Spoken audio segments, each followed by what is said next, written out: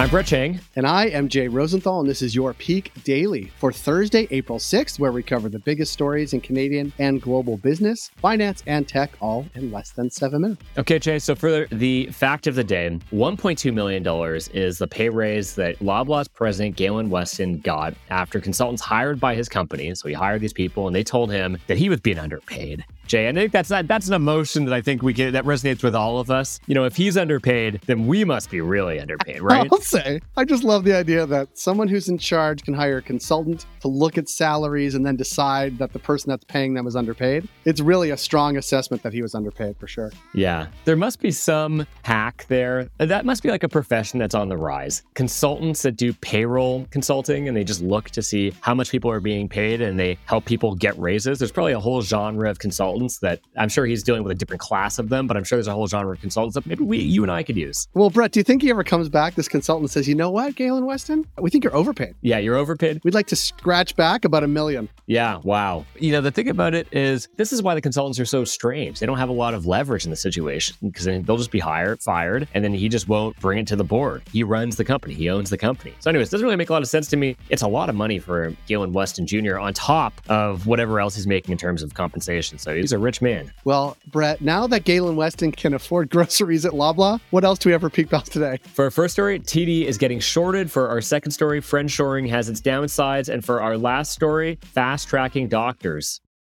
For our first story, don't freak out, but global investors are staking a lot of money on one of Canada's biggest banks, hitting some seriously choppy waters. Brett, I'm a little bit freaking out with the story. What's the deal? So TD is currently, this is crazy, the most shorted bank in the world, with short sellers collectively holding $3.7 billion American position against Canada's second largest lender. Following the collapse of Silicon Valley Bank, banks have been a popular target for investors looking to short, which is betting a company's stock price will fall. But how did a relatively sturdy Canadian bank with no immediate liquidity issues become the bank du jour for short sellers? Well, there are a few contributing factors. For one, TD has heavy exposure to Canada's slowing housing market, potentially putting it on the hook for heavy losses. And to be fair, that's true for all Canadian banks, Brett. TD also has about a 10% stake in the U.S. brokerage Charles Schwab, which just had its worst performing month since 1987 due to concerns about unrealized bond losses. There's also TD's pending purchase of U.S. regional bank First Horizon, one of the many regional banks hit hard following SVB's collapse, which has become so contentious that some shareholders are calling on TD to renegotiate the deal or even scrap it entirely. I heard there's this big problem, Jay, that all these regional banks are named the same. There's First Republic, First Horizon, and it confuses people. First something. But look, this all matters because we've been told Canada's banking system is largely insulated from the turmoil roiling the sector. But clearly there are some fissures that investors feel that they can exploit. And bets are hitting. TD stock dropped like a skydiver in March, losing $18 billion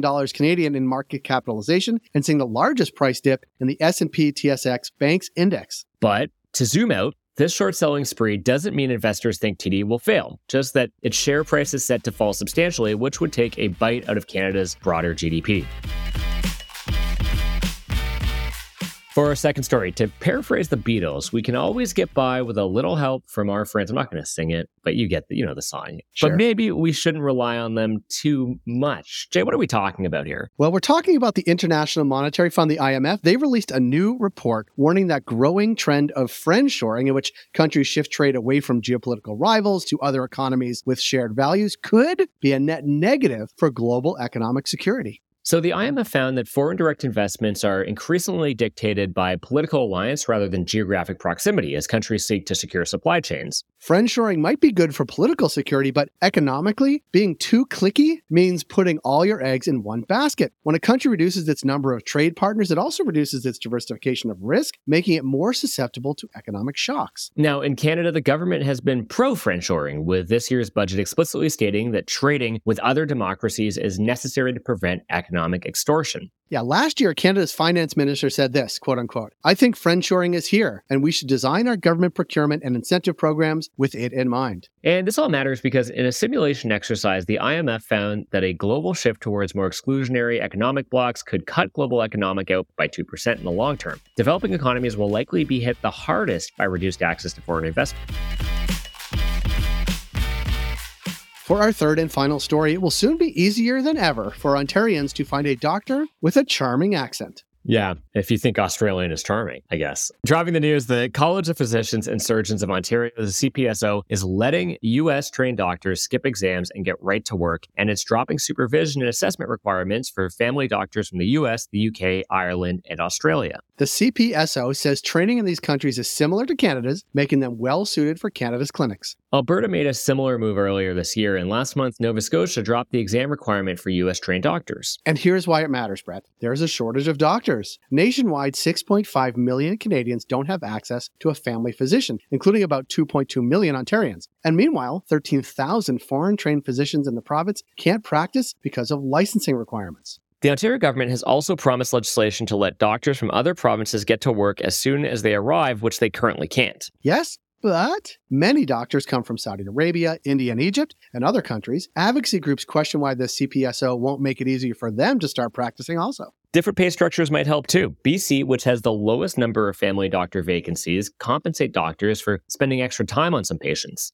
Now to zoom out, the doctor shortage is a global issue, Brett, with Canada competing against countries offering smoother paths to practice, signing bonuses, and housing benefits. Even cruise lines are showing up to global recruitment fairs to reel aboard some medical expertise.